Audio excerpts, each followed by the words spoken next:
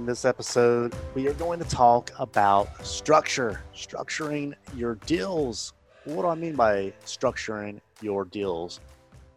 You never want to own your rental, your flip, your short term rental in your own name. You want to own them in an LLC. So, we're going to be talking about structuring such as that. Okay, so let's get back to that. You're going to buy a property, you're going to buy it in an LLC's name. And lenders will back an LLC portfolio loans if it's long-term rental property, short-term rental property. They will allow you to have that limited liability company in place. So the way a limited liability company works is it's a separate legal entity that gives you personal asset protection, making sure no lawsuit can touch you. Now that's important. No lawsuit can touch you if you structure it right with the right operating agreements and et cetera. You're paying the fees yearly to keep it up, and you're running your limited liability company like a company. Now, you're going to have to talk to an attorney or your CPA, and they can give you all the different things, such as like meetings for like S corps and things like that. But we're talking about rental property a lot in these last several episodes. So let's just go from a rental property standpoint. Actually, let's just talk in generics. I'm changing my format here already, even with my notes. Flip properties. What does Brandon Thompson use? I have an LLC that has a tax election that makes it an S corporation. So with an S corporation, I believe you can have up to 500 members. It's just me and my wife. It's just my wife and I. And we're the only owners. We're 50-50. And we have two owners, not one, because if some lawsuit happens, they take a lot of the assets that's in the LLC away. She has 50% interest in case to protect at least 50% of the net worth in that LLC. If something happens to me and I cause pain on somebody else, let's just say I get in an auto accident and or it was a company vehicle, and or somebody breaks a leg on the company property and sues the LLC. Well, it's taxed as an S corporation for the tax benefits for an active income, as you know, for the flip property. But I also have that personal asset protection there.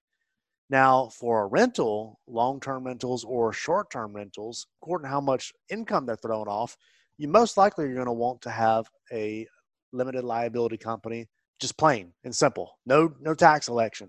The tax election for the flip property is just because you're going to be taxed at ordinary income, and that gives you some different tax advantages through the tax election, the S corp.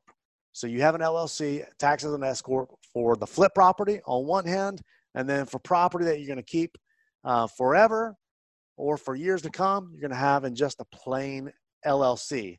Now, there again, the disclaimer in this episode is talk to your CPA and your attorney, and they can give you all the breakdowns and specifics. But the whole goal is if you have a rental home, you have, there again, personal asset protection, make sure no lawsuit can touch you.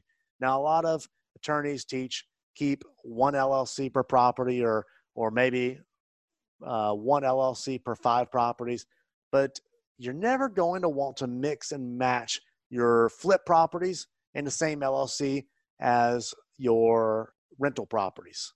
Here's why.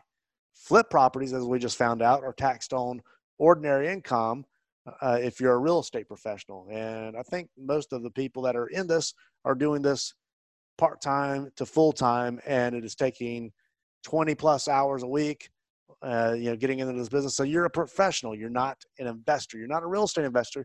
You're a real estate professional. So the IRS is going to tax you at the ordinary income for your tax bracket. So whatever your net income is for the year, that's the income tax bracket that you're going to be paying off of. And that's why you want the asset that is a flip in the LLC tax as an S corp, and they're on one hand, and then the rental property, whether it's short term or long term, on the other hand, is a straight up LLC, limited liability company, that allows you to be taxed on passive gains, essentially. So it's taxed at a different tax bracket. And I'm not going to go into numbers, percentages, because every freaking year the government changes something. But just know that on flips and wholesales, you can do that in one LLC. That's active income. rentals and property that you're going to own long-term is in another LLC. The flips are taxed as an S corp, and the long-term holds are just a regular LLC. Now that we got that out of the way, we're going to talk about asset protection again. I've said it like 3 times now. Both LLCs are going to give you personal asset protection, making sure that no lawsuit can touch you. So let's just say that I'm driving a company car, like I said earlier, or somebody breaks a leg on a property. They're going to only go after the LLC and the assets in that LLC if my insurance doesn't pay for it.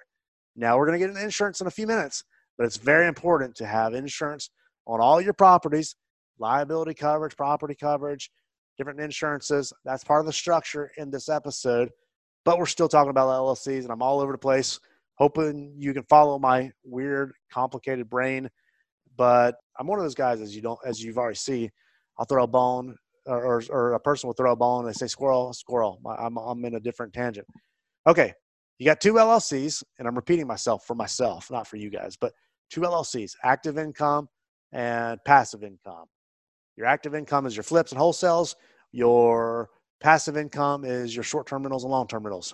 Now, personal asset protection, like I said, no lawsuit can touch you if you structure it right. Talk to your attorney, have the necessary operating agreements in place.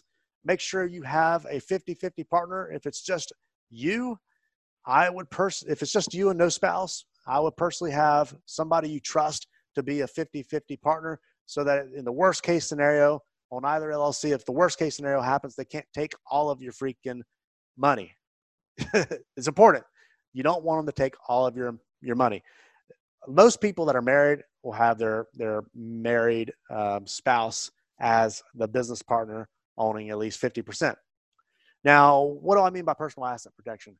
Well, your personal house, your personal cars, your personal bank accounts. Maybe your savings has $400,000 in it. If they pierce the corporate bill and insurance doesn't allow them to collect, they can set up a judgment to go after you personally. Or if it's a major and bad offense, like a death, a wrongful death, maybe you got into a drunk driving accident and you killed somebody, they can pierce that corporate veil if it was a company vehicle. Not only take your company assets, but then go into your personal assets, and you're just screwed. So obviously the message there, not a drunk drive, but set yourself up for success from day one. So you want to make sure that your personal house, cars, and bank accounts, and anything else you own that's in your personal name, completely protected. And you don't want to commingle.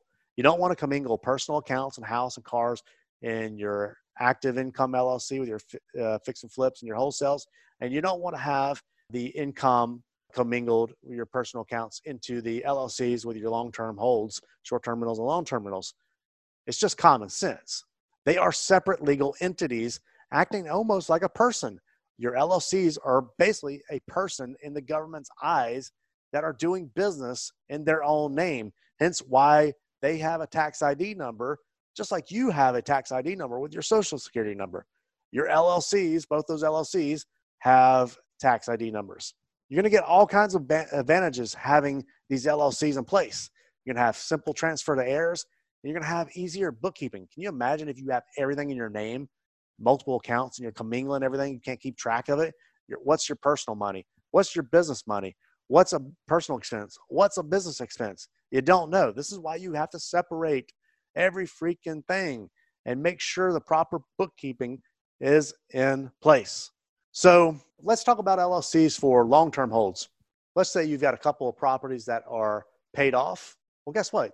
That's a separate LLC than the ones that have mortgages on them. Well, why? If something happens to one of your properties that has a mortgage on them, and you have a $30,000 equity in one, $40,000 equity in another, and then another $30,000 equity in 3 rental homes that has mortgages on them, there's $100,000 in equity. They can only go after the equity in that LLC. But if you have 3 homes that are paid off and they're worth $400,000 in that same LLC, they can go after those too. So your rentals, be smart. Make sure that your paid off assets are in a completely different LLC versus the ones that have leveraged assets. Those are two different LLCs. Yes. Yes. Just agree and say yes and go back and take notes and re-listen to this one again. Okay, so that's your structure. That's your LLC structure. Again, for the umpteenth time, active income in an LLC taxed as an S corporation. LLCs, you have your long-term and short-term rentals, the long-term holds, and just plain and Jane LLCs, no tax elections. And it's all set up to personally protect your assets in your personal name so that that lawsuit cannot touch you personally in the case of a worst case event. And you definitely don't want to do this from day one, commingling all your monies in one place, because it gets really bad for you if you get audited by the IRS and there is not a true business there. And I had a friend, here's a story. I had a friend, as I was losing everything, my friends were selling off all their personal property and their real estate to change careers to become a doctor. And they moved internationally for a season to, hyperspeed his studies in a program that would allow him to speed it up a little bit. And they got audited. And that was not fun to watch them get audited. And I felt bad for them. So they've told me several times, you got to keep everything separated. Obviously, I know after so many years, hearing and seeing so many different war stories from several people and talking to my team, my CPAs, my attorneys, you just got to do it. You got to separate it, and you got to have insurance. So now we're going to the insurance portion. Don't skimp on your insurance.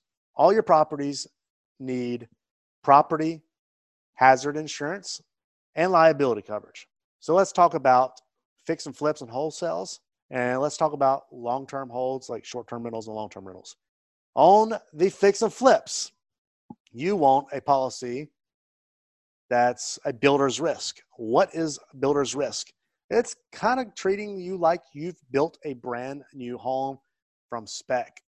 So not only do you have fire and hazard, which is the most common real estate policy, you have vandalism, you have theft. A lot of these inner city areas, HVACs will be stolen.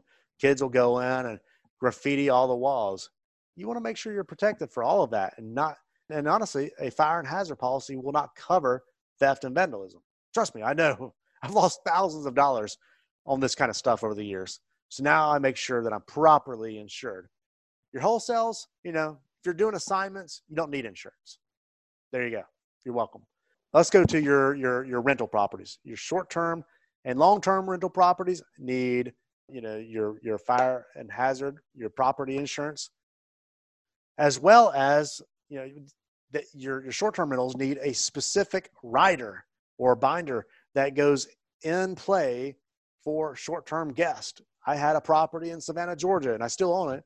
But a couple of years ago, I had a couple of partiers come in. They passed out drunk in the shower, and they flooded the property, and I had $15,000 worth of damages.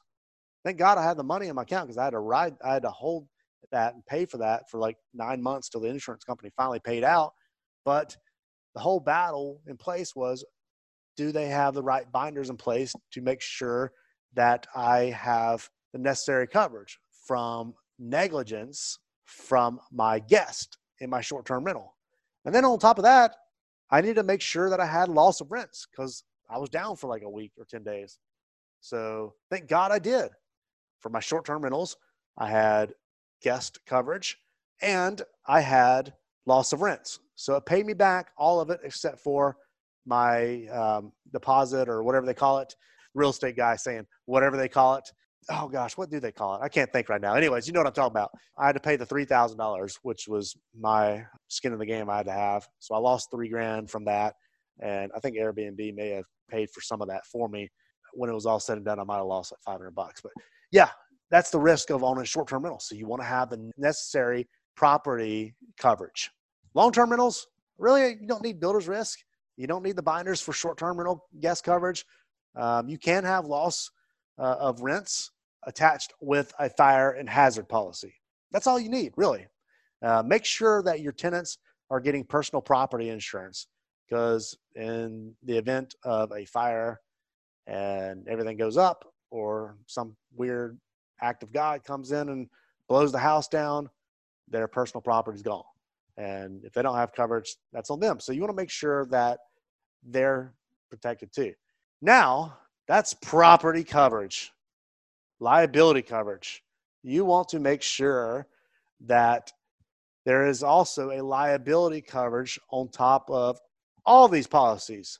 Kind of like when we're talking about the LLCs. If somebody breaks their leg on the property, you want to make sure that there is a binder there that covers liability. Breaks a leg, somebody gets hurt in the process on the property, a guest falls down from your short-term rental down the stairs.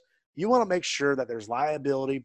And I have my liability set to $1 million on every single property, on the fix and flips, the short-term rentals, and the long-term rentals. Obviously, with wholesales, just signing a contract. You don't need insurance. So that's it. Look, you can go to nreig.com. Foremost is a good insurance company. SWBC is a good insurance company. Those are the ones I use for all my properties. I am looking into Proper for my short-term rentals right now, just to make sure I have all the new and best coverage for short-term rentals as I'm growing my short-term rental business. But look, that's it. That's what you need in place. This structure with the right taxation, with the right entities, the right asset protection, as well as the right insurance protection, is going to set you up for success, and you're going to be better off for it. So if you like this episode, share this on the interwebs. Help me grow Instagram. Help me grow YouTube. We're about to launch the YouTube channel 2.0. We're going hardcore with it. We're going to have like 5 to 6 times a week videos very soon, probably within the next 2 weeks. We've got a lot coming, guys. But share this on Instagram. Tag me in it at Brandon G. Thompson. Go ahead and give me a 5-star review on Apple Podcast if you haven't done that yet. And then if you are interested in learning more about long-term rentals, short-term rentals, fix and flips, and wholesaling, go to reisociety.edu.com, and I have 4 different training programs for you right there. Thank you, guys. See you in the next episode.